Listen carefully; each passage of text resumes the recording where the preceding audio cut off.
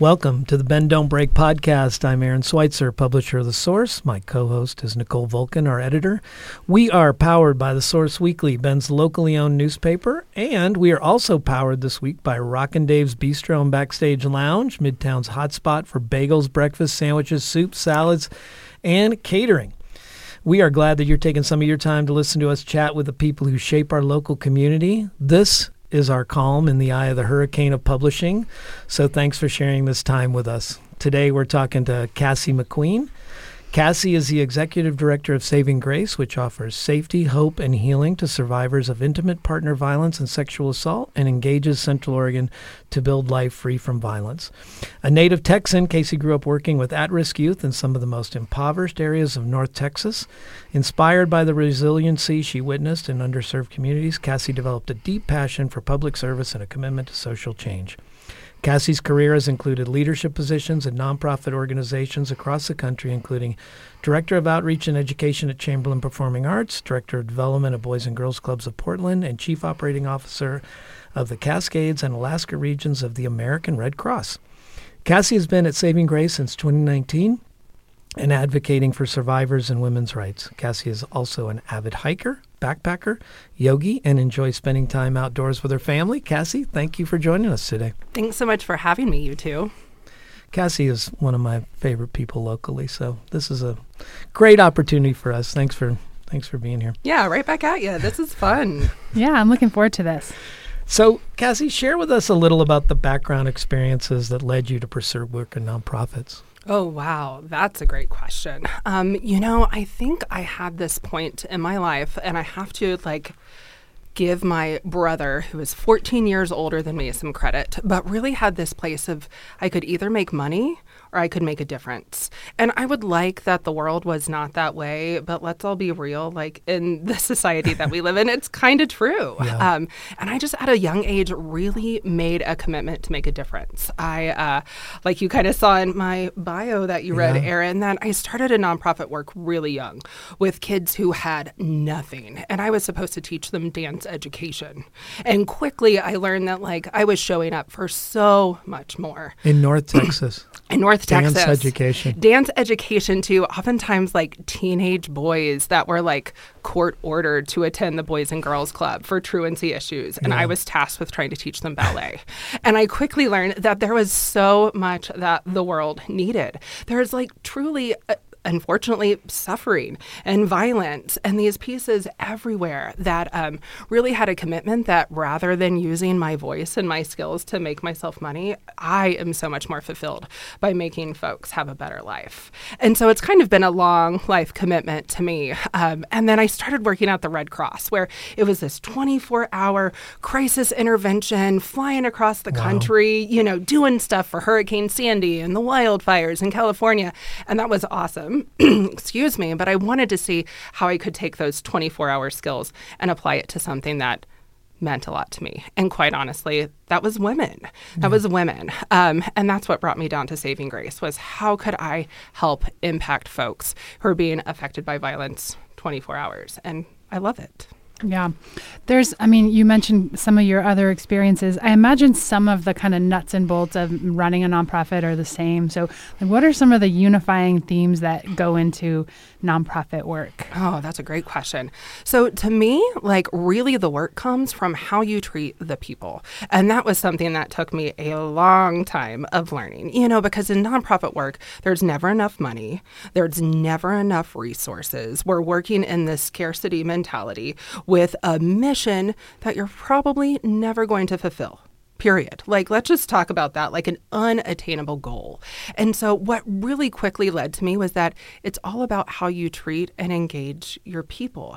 And that is what engages change, right? And so that was kind of what stepped me out of doing field work in nonprofits to how can I help more people do the work so we can impact others. And for me, it actually started with that Boys and Girls Club, Director of Education and Outreach, where I quickly learned treat everybody with respect. I would come into these places, Title IX, rough areas, rough schools, and call my kids sir and ma'am. And they're like, what?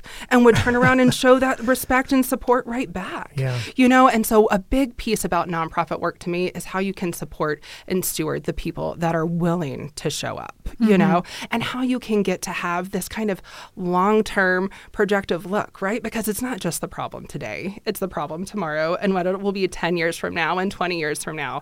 And I'm so grateful for the Red Cross because that really gave me that big picture experience. How can we plan? How can we engage people to figure out what the problem is next? And then ultimately what led me to Saving Grace and what I love here is taking all of that without the big bureaucracy. I love the Red Cross, but it's a big organization and we can make decisions in lifetime that impact our staff, that impact survivors to actually make change. And so for me, it's really the nuts and bolts of how you treat your people, how you look at what you're trying to deal with to make that mission go and be better. Cassie, maybe you can't speak to this, but, starting out so young in an area that's so challenging and, like you mentioned in Texas, what a lot of people would have been, beat down by the experience or, they're coming into nonprofit work and they're like, oh my gosh, this is such a lot of work and it requires so much emotionally. And what do you think it was about you? And what can you say to other people who are entering these kind of fields to be like, hey, that first hit, how you get through that, how you embrace it? Yeah. Well, I mean, you kind of nailed it. It's hard work. It is not pretty working in trauma, working with folks that don't have what they need, seeing that level of crisis. For me at that young age, it was really a place where I got to process my own trauma. And I think you see that a lot in the nonprofit fields, that folks typically have a connection to the work. So I grew up in a household that was full of domestic violence. I didn't have the language for it at that time, and so getting to work with kids, it almost made me say, like, yes, my situation was terrible, but it helped me figure out how I could help others and how there were others that also had it a lot worse off from me at that point. And that was a big reckoning at, my early 20s, that kind of piece. And then as I've continued on, it's kind of been, I think, a long-term place of healing. One thing that I don't shy away from, and Erin knows this, is, most women, Nicole, have some history of domestic violence, of sexual assault. I didn't really have my own connection that I had been sexually assaulted until I started working at Saving Grace. I had never really made that connection. I had never realized it. It wasn't this kind of, talk. And so it's been this long journey of how I can help other people heal to do my own healing. I think how I get that gusto, how I'm able to keep on doing it is it's this balance of then how can I create a really beautiful life for myself? And that's one thing that we talk about at Saving Grace a ton. How can this work be sustainable? What do you need as a person to continue to get back in the trenches? And for me, that's why I'm in Bend. It's because I can go hiking every weekend. It's because I do yoga every morning. It almost forces me to create this beautiful life that sustains me because I'm doing this hard trauma work. But what I would say to folks who are getting in there is you got to take care of yourselves. Do the work, drive the change. But at the end of the day, if you're not caring and feeding and nurturing yourself, you don't get to show up for anyone else. So take that time. It's important, and it will sustain you, as here I am decades later still doing trauma-based, nonprofit work. It's amazing. Yeah, so I guess that was one of my questions is just it sounds like those are the kind of conversations you have with your staff. What else is in that conversation besides, hey, go take care of yourself? So for us, it's not just talking about it. And, I think we saw that over COVID, right? There was this big implication from employers to say, it's important that you take your sick time. You're a human too. But for us, it's how do we have the policy and the infrastructure to support that? So it's not just go get a massage or take a bubble bath tonight, because let's be real, that's not going to face the trauma or fix the trauma that our folks are facing every day. So for us at Saving Grace, we have a 35-hour work week. radical compared to some folks because we're like, you cannot do trauma work for 40 hours a week. It is not sustainable. So, that is like one piece of our policy to try to make folks take care of ourselves. We also have anytime that folks are working overnights, that they are compensated at the absolute level like it was a daytime, that they're flexing their hours, that we're never asking them to work more than that. We're giving, we just had a training, was it yesterday? Yesterday, actually, around vicarious trauma that we brought everybody together to talk about, because it's not if or when. It's like, yes, it is happening yesterday and today and tomorrow. And so for us, it's not just philosophical. It's seen in our policies. It's seen in how we work, because honestly, that's the only way we can be sustainable, is to make sure that we take care of ourselves and take care of our people. Yeah, I mean, I guess the alternative is you lose people, they experience, difficulties in their lives, they're maybe not able to work there anymore. You've got to do the cycle of training. I'm sure it's a significant training process. Oh, wow. For absolutely. Folks. Well, and like most employers in Central Oregon, probably in the country, but let's just talk here. I mean, retention is the name of the game, as it's been so hard to find, to keep our workforce at the capacity that we need it to be. And especially, unfortunately, in intimate partner violence and sexual assault, where we're seeing the numbers either go up, or we're seeing that when folks do need our services, they need not just one service, they need 5. They need 10, And so for us, it's been, how do we keep folks so we can stay around? How can we make sure to preserve that? And you're totally right with that training piece. I mean, everyone who works at Saving Grace is a confidential advocate. So that means they've gone through training that protects them under state law. So they can't be subpoenaed. They can't testify against a survivor. And so it's really, really rigorous. And the fact of the matter is we can't fulfill our mission if we don't have our people. And that's something we're constantly talking about, taking care of ourselves is equally the work as sitting down and having a meeting with survivors. Because if you can take 1 hour to nurture yourself, then you might have 10 different clients, or, it just multiplies in what you can do. But you're totally right. Retention is the name of the game. Yeah. So, I mean, in the interest of safety, I know a lot of the work that you do to help survivors kind of takes place in the background, some of the things you don't want everybody to know about. But I was just curious if there are things that, maybe you would like the public to know about, what kind of, specific work you're doing with people who come to you. Yeah. Well, one of the hardest things for us is folks don't want to talk about sexual assault and domestic violence, right? Either it's just not fun to talk about, or surely not my family, surely not my kids. This could never happen to me. And so it's hard for us to get the word out on what we're doing. The fact of the matter is Saving Grace has been doing this work in this community for over 40 years, which actually makes us one of the DV leaders in the entire country. We were actually one of the first 9 domestic violence shelters in the entire country. Wow. That's amazing. Yeah. So, I mean, when I'm talking about expertise, when I'm talking about, advocates, when we've got staff who have been helping with policy and curriculum and practices for survivors, we've been doing that for a long time. What it looks like in Central Oregon now, though, is that we're providing services 24 hours a day, 365 days a year. Oftentimes people know we've got our helpline. You can call for help. But what folks don't always know is that we've got an emergency shelter. We have survivor housing funds for folks who have had trauma.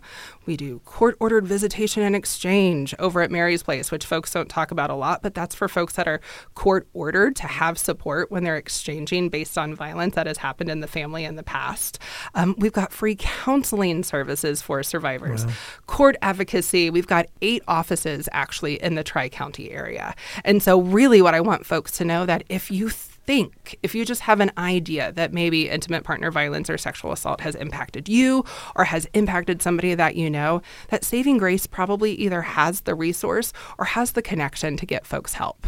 And that what we would rather do is folks reach out to that 24-hour helpline, because that's where we can first triage with folks. We can say, we believe you. And let me tell you, that's some of the most powerful piece of this work. We believe you, and how can I help you next? But yeah, those services are constant and really the only ones in this community. We're one of the only markets that only has one domestic violence organization for the entire market.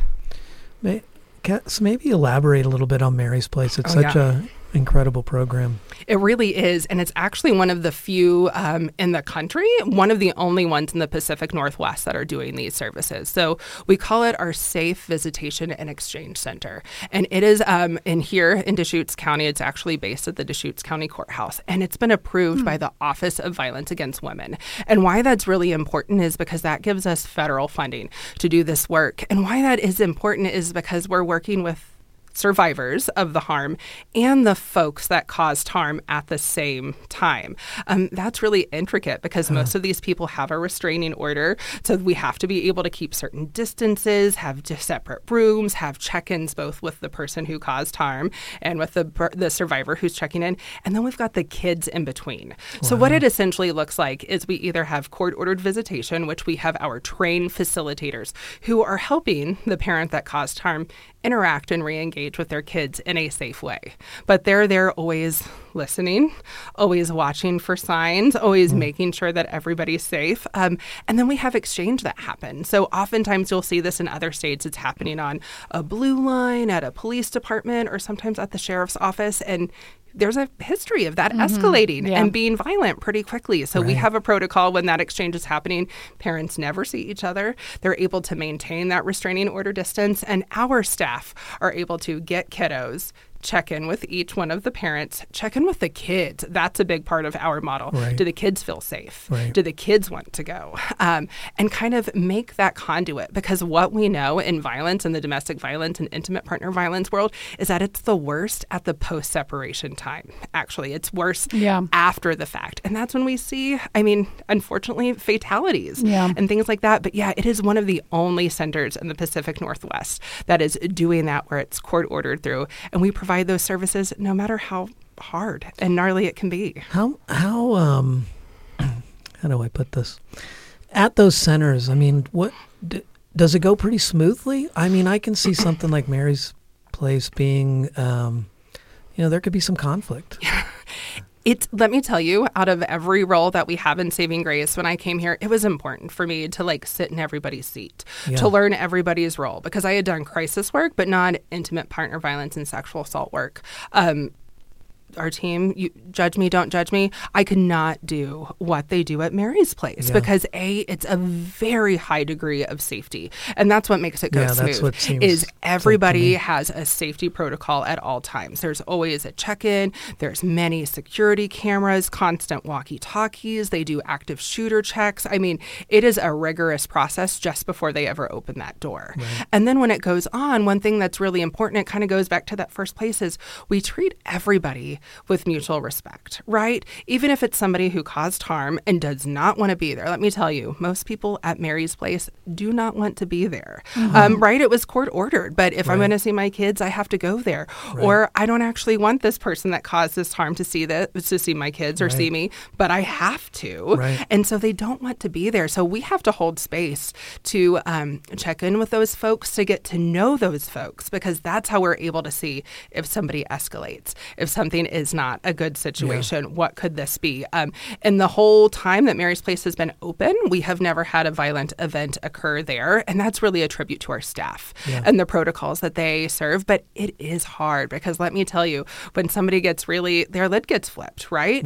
They're there, they're mad, and then we have to de-escalate in the moment with kids present, with survivor present, with, abuser present. And so it's challenging work, but luckily it goes pretty smooth. I got to think that you're playing a lot of telephone tag too, because if one's coming in and one's coming out, they're trying to send messages, they're trying to emotionally charge the other side of the event through the kid. I mean, for the people working there, that's got to be an incredible strain. Like, what do you say? What do you pass on? What's your boundary? Totally. Yeah. Well, and you even speak to kind of how we capture our statistics over at Mary's Place, because everybody's like, how many families, how many visits? And that's obviously good, but we also typically have 40 to 50 families in waiting to get in with us. And everybody requires, they have to do an orientation. We have to do interviews with them. And like you said, that phone tag. So mom might be be ready to do that. And we're waiting to hear from dad and these processes. Attorneys are involved. Kids counselors are involved. So we actually track the number of calls that we do, the number of follow-ups, because that really paints the whole picture. Right. Because in order to get people there and to have it be safe, there's a whole lot of work that goes on before then. And then, they are constantly training because you have to be able to recognize some very deliberate signs of domestic violence, in lifetime. The people who are there because they've been convicted, they're meant to be there. Right. And we've had people try to do funky stuff when they're visiting kids, whether it's passing a message, saying stuff in code, we really have to look out for that. And the nice thing is we teach our team, both at Mary's Place, but all over, we also have boundaries with our clients, right? If you break the rules, we're done here for today. And we call that, if you speak to me in a place of rudeness and violence, we're done here. We don't act like that, And so it's really getting those boundaries and almost walking the walk as much as we talk it, because we have to show up that way to be safe. And we're kind of modeling to these folks of what is a healthy way of interacting with each other. Yeah. You mentioned there's the waiting list there. That made me kind of wonder about the emergency shelter services. Can someone get in day of if they're experiencing a crisis, or what does that look like? Yeah, that's a complicated question, honestly. And it's complicated for a couple of reasons. So we have one shelter here in Central Oregon, one that we are hoping to grow here in the future, because Central Oregon has grown by quite a bit. And we know that this is a issue here. But typically it depends on the survivor's needs. It depends on their safety. And it depends oftentimes on what we do as a lethality assessment too. So if somebody calls day of and they need a safe place to stay, they will have a safe place to stay with us. If they will be in our shelter or not is a maybe, but we will get them safe for that day. We will make sure they are not going back to abuser, and we will connect them. Then what we have to do is screen long term. Can you live in community living? Is your abuser looking and hunting for you in a way that is going to compromise the safety of other folks? Are we needing to try to get you out of the area? But the reality is, if you call our helpline today and you needed help, you'd have a place to go. Wow, that's really great to hear. Wanted to switch gears and just talk a little bit about, we've gotten to know you over the years through the Source Weekly Central Oregon Gives program, and Saving Grace has been quite successful in that program and fundraising, to say the least. What does taking part in something like Central Oregon Gives look like from your end? Oh, wow. Well, honestly, from our end, it's a blessing, because the fact of the matter is every nonprofit is doing fundraising towards the end of the year, right? We're all doing it. We've all got a message, but typically we're talking to our own donors, folks that already know our mission, folks that have probably given to us. And so what it's done is just given us a platform to elevate our voice without actually having to do any more work. And let's be clear, in a nonprofit, adding more to the plate is typically not okay, right? Our plates are full. Come on. We're pushing the stuff around. And so it's just been this beautiful opportunity to take our mission, to take our message, to take our ask, which, I'm biased, but it's powerful, and just say, hey, let us plug it into your system, no extra work, and get it out there for other folks to understand or learn. And we've even have people I just donated because I wanted this $5, beer here. I wanted to go to Dave's this day. And that's great. Yeah. If that's what got you to us, and now we can tell you about what we do, that's fantastic. But just at the time of the year where all cylinders are firing, it elevates us. And it's been a gift to you all. So I love it. I love it. Well, given what you've got going on and all the rest of the work you're doing, what always impresses me about your organization is how much energy and velocity you can put behind those marketing efforts and the tools that we provide and what you actually do with them. You get creative. There's stuff outside the box. So, Central Oregon Gives does a certain amount. It certainly takes the energy of the nonprofit on the other end to really amplify it, and that's where you guys thrive for sure. Well, thank you. And, I have to give kudos to our team. At Saving Grace, we have a collaborative model. Now not every decision is collaborative. Let's be real. But our leadership team, our development team, they're all working together. They're thinking outside the box. They're pushing new ideas, and that's just a beautiful place where we get to work in that way and say, what do we want to do? Let's be radical. Let's try something we've never tried before and go for it. So I'm really fortunate to work with the best team that I've ever worked with in my career at Saving Grace. Well, it's a good segue into the other thing that we're working collaboratively on through our Happy Girls Run, and then now Saving Grace's Heroes event that's a part of that. Maybe you could, again, something that was a germ of an idea that you guys have really catapulted to the next level. Maybe talk a little bit about your work around Heroes. Yeah, absolutely. So if you've been here in Central Oregon for a while, you might have known our Heroes event. We've done it for over a decade. Sure. And like most nonprofits, it had started from if you're a nonprofit person, Benavon will mean something to you. But essentially, it was a fundraising model, where you have a big gala, you have food, you have a story. We all sit down for an hour and you raise money. And the fact of the matter is, in my nonprofit experience, we've really seen the return of investment on those galas go way down, right? Because folks don't always want to come and fill a table.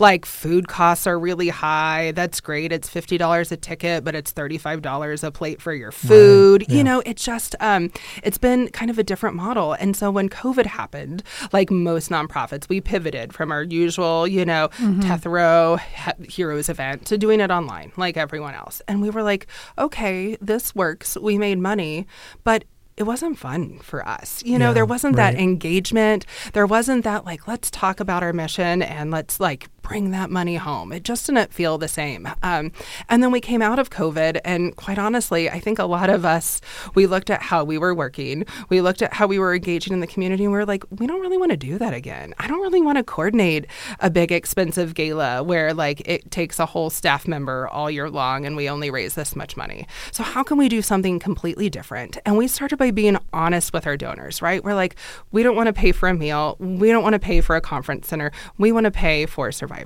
So show up and celebrate with us. Celebrate our mission, celebrate our staff, celebrate our volunteers, and most of all, let's celebrate survivors because they are the ones who have the hardest job in all of this. And so that's where we were able to talk to Happy Girls Run and just have this idea of can we make this more of an outdoor event, a festival, a thing that everybody wants to go to, where not only are we raising money, we're raising awareness. And I got to be honest, our board was like, okay, really? You want to take this and you're just going to have this festival and people are going to sponsor and it's just free for people to come? And we're like, yeah, we want to try it. I don't know. It might work. It might fail, but we want to give it a go.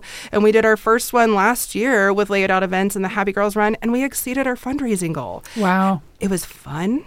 It was easy for us as a nonprofit because it didn't require all the staff time. We had this partnership, and it was so rewarding for our staff to get to see this element of the community supporting them. And so we've really just bounced off on the success that we had last year. We're making it bigger and better, but it's going to be part of the Happy Girls Run. It all culminates down at the Riverfront Park with a big celebration for women and the incredible work that Saving Grace is doing. And so to me, it's a great way to talk about the work, to engage with people, and then let's have some drinks and be by the river and raise money for an amazing nonprofit. I don't know how you could do it any better. Sounds like a good synergy.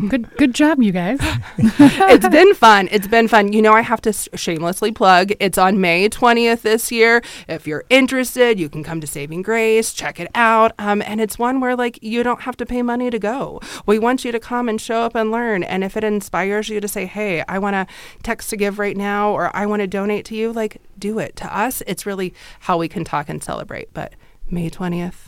I was very struck by how brave your organization was in accepting and pivoting, and because I remember when we were first talking about the partnership, and I was on my side going, there's no entry fee. They're going to need 100% support for this. They're going to need sponsorship, and I mean, where it went from last year to the kind of support you've gotten this year. Yeah. And I mean, it's clear that your financial goals are going to be met just by the kind of partnerships and people I see jumping on board with your organization. And it's just incredible to see.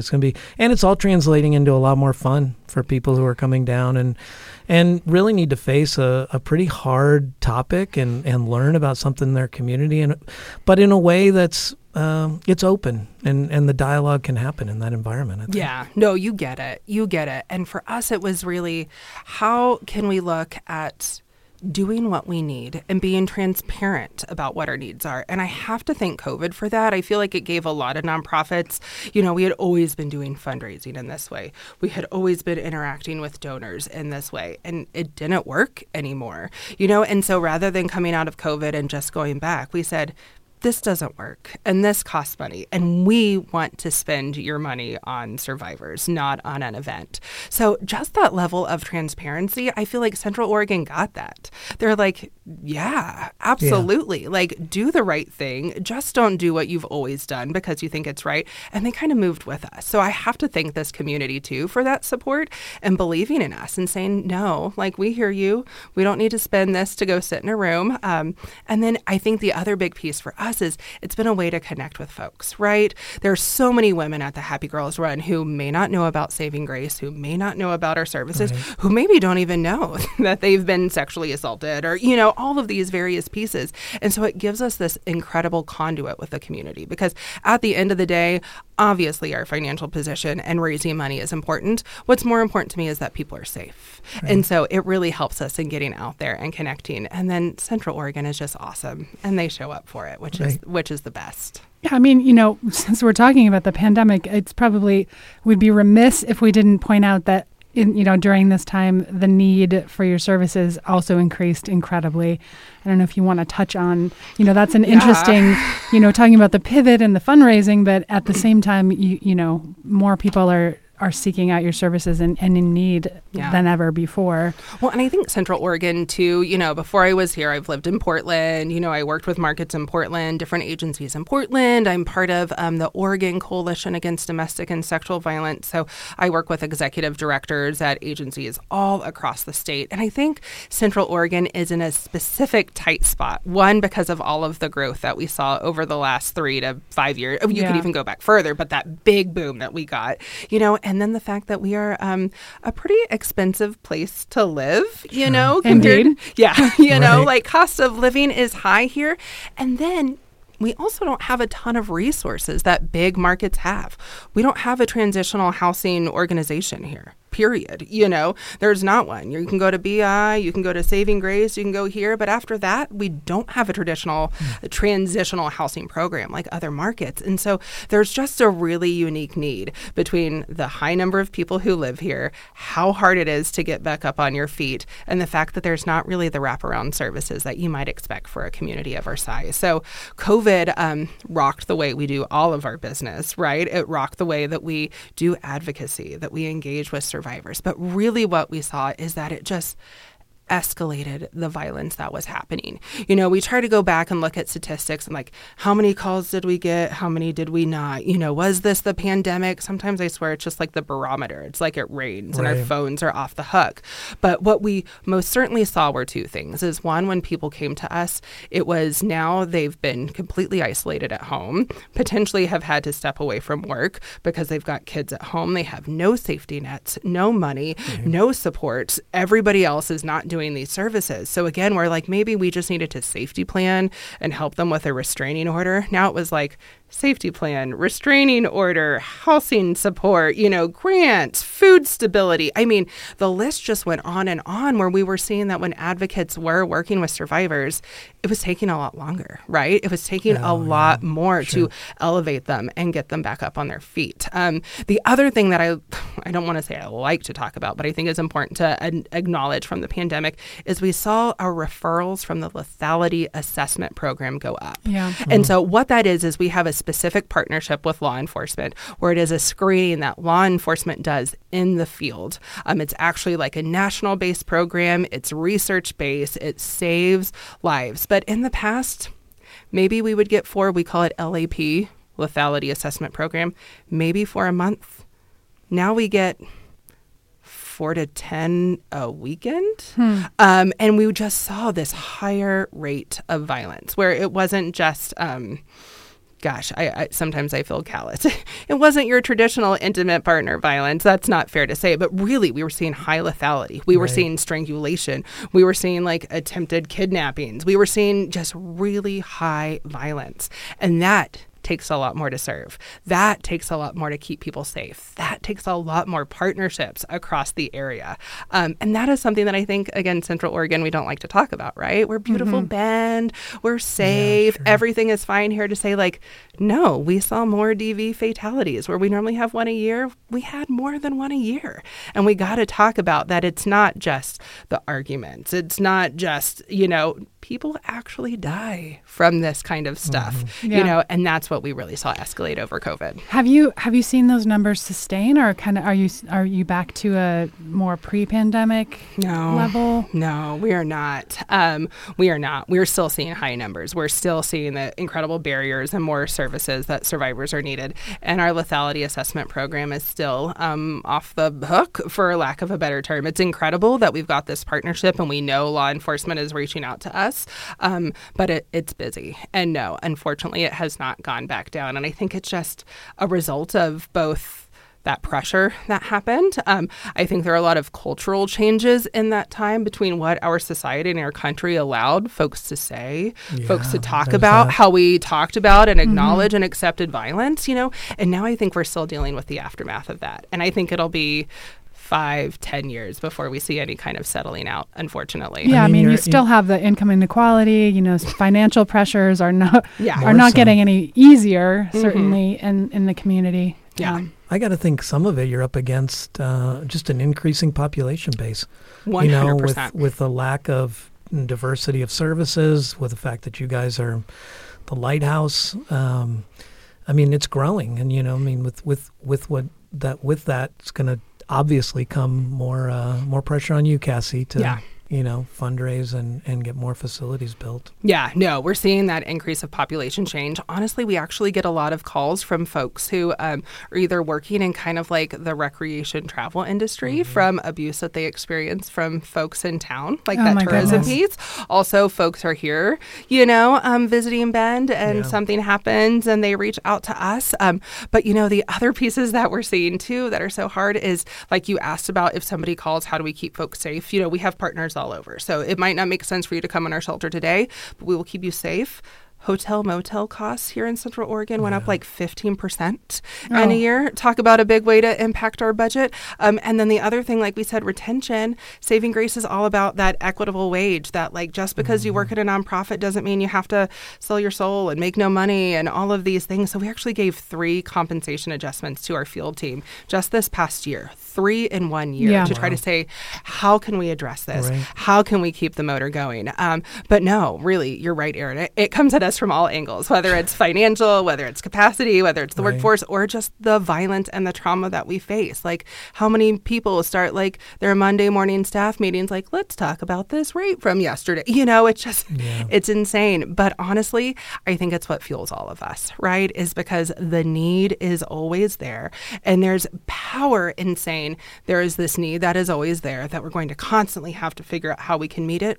And the reality is, we can't do everything, right? And so how do you continue to keep going, especially in a field where the need is never going to stop? And that I'm really proud of our team for kind of figuring that out as to how can we be there for survivors and how we can be transparent and like, this is what we can do. Right. We'll answer the phone again tomorrow. You sleep tonight, you recharge, and then we'll get it done. But it's incredibly challenging and incredibly rewarding because of that. Yeah. Well, we want to, before we kind of wrap up here, we want to give you a chance to talk about Sexual Assault Awareness Month happening in April, I believe. It is. What's going on with that? Totally. So every April is Sexual Assault Awareness Month. And one thing that's really important to me about Sexual Assault Awareness Month is that we can actually talk about it, right? So one thing that we know, this is all CDC data, half of women, 50% of women experience sexual violence in their life. Wow. Yeah. I mean, so it's it's either you or me or both, right? Like as we're sitting in this room together. And it's about 1 in 3 men That's, I think, a lot higher than folks want to talk about. And then it's even hard to talk about the data that goes to our non-binary or LGBTQIA community. You know, we can get into that all day, but the fact of the matter is it is common and it is pervasive. And most people, this happens like before they're 25, right? It's like 4 out of 5 women who are raped are actually raped before they're 25. And so, first of all, I know gnarly statistics, but I have to say it because I think we constantly want to be like, it's not me, it's not my friend, it's not my kid. No, like it is. And so what we try to do for Sexual Assault Awareness Month is be there in the community to talk about it. We've got 3 really exciting events, but most of them are in conjunction with COCC. And I just have to thank Central Oregon Community College for supporting us, for giving us space, for helping to elevate this mission with especially college kids when I'm talking about most rapes occur before you're 45. So we've got 3 events. All are on our website, but we've got one on April 12th where we're doing this beautiful writing workshop. Her name's Irene Cooper. She's worked with us in the past, but it's just an incredible place for survivors to come together, do this writing workshop, really to do some processing and some growth around this. We've got a really cool book event going on at Dudley's downtown. One of our incredible volunteers, her name's Andrea Wickberg, wrote a story about sexual assault existing within high school, specifically between a student and a teacher. Let's also talk about something that's far more common than what we want to admit is happening. But we're doing a dual event where we're both talking about her book, about her lived experience, and about the volunteerism and what she does at Saving Grace. So that's a really interesting way to get to hear more, get to hear this story. And then, of course, we've got Take Back the Night. So Take Back the Night is a national event. It happens on April 27th all over the country. We will be at COCC this year at 6 p.m. We'll have speakers. We'll kind of have a vigil. We'll have an art project. We'll have a walk. And it is a place to come together to say, we see you. We know this is happening, and we're not going to turn a blind eye. Because the fact of the matter is when we do, that's when we perpetuate this culture. Yeah. So if you want to hear more, if you want to attend some of those events, check out our website. But honestly, to me, let's talk about it. Because the more we don't talk about stuff, the more power it gets. And hopefully one day, if I can fulfill my dream, Saving Grace won't have to exist. We'll go out of business, you know, but like... At first, let's just make sure everybody knows that it happens, and let's make sure that they know how to contact us, which makes me plug one more thing. Yes, go for it. If you feel like you need help or you know somebody who needs help, call us 24 hours a day. That number is 541-389-7021. There will be a trained advocate 24/7 to talk with you, to safety plan with you, to help you. Call. That's what we're here for. Well, awesome. Cassie, thank you very much for coming in and talking with us today and helping get your message out. It's, again, the energy you bring to this is pretty amazing, and I encourage people to reach out to Cassie and take a little bit of that energy from her. Thank you. Yeah, thanks for the work you do, Cassie.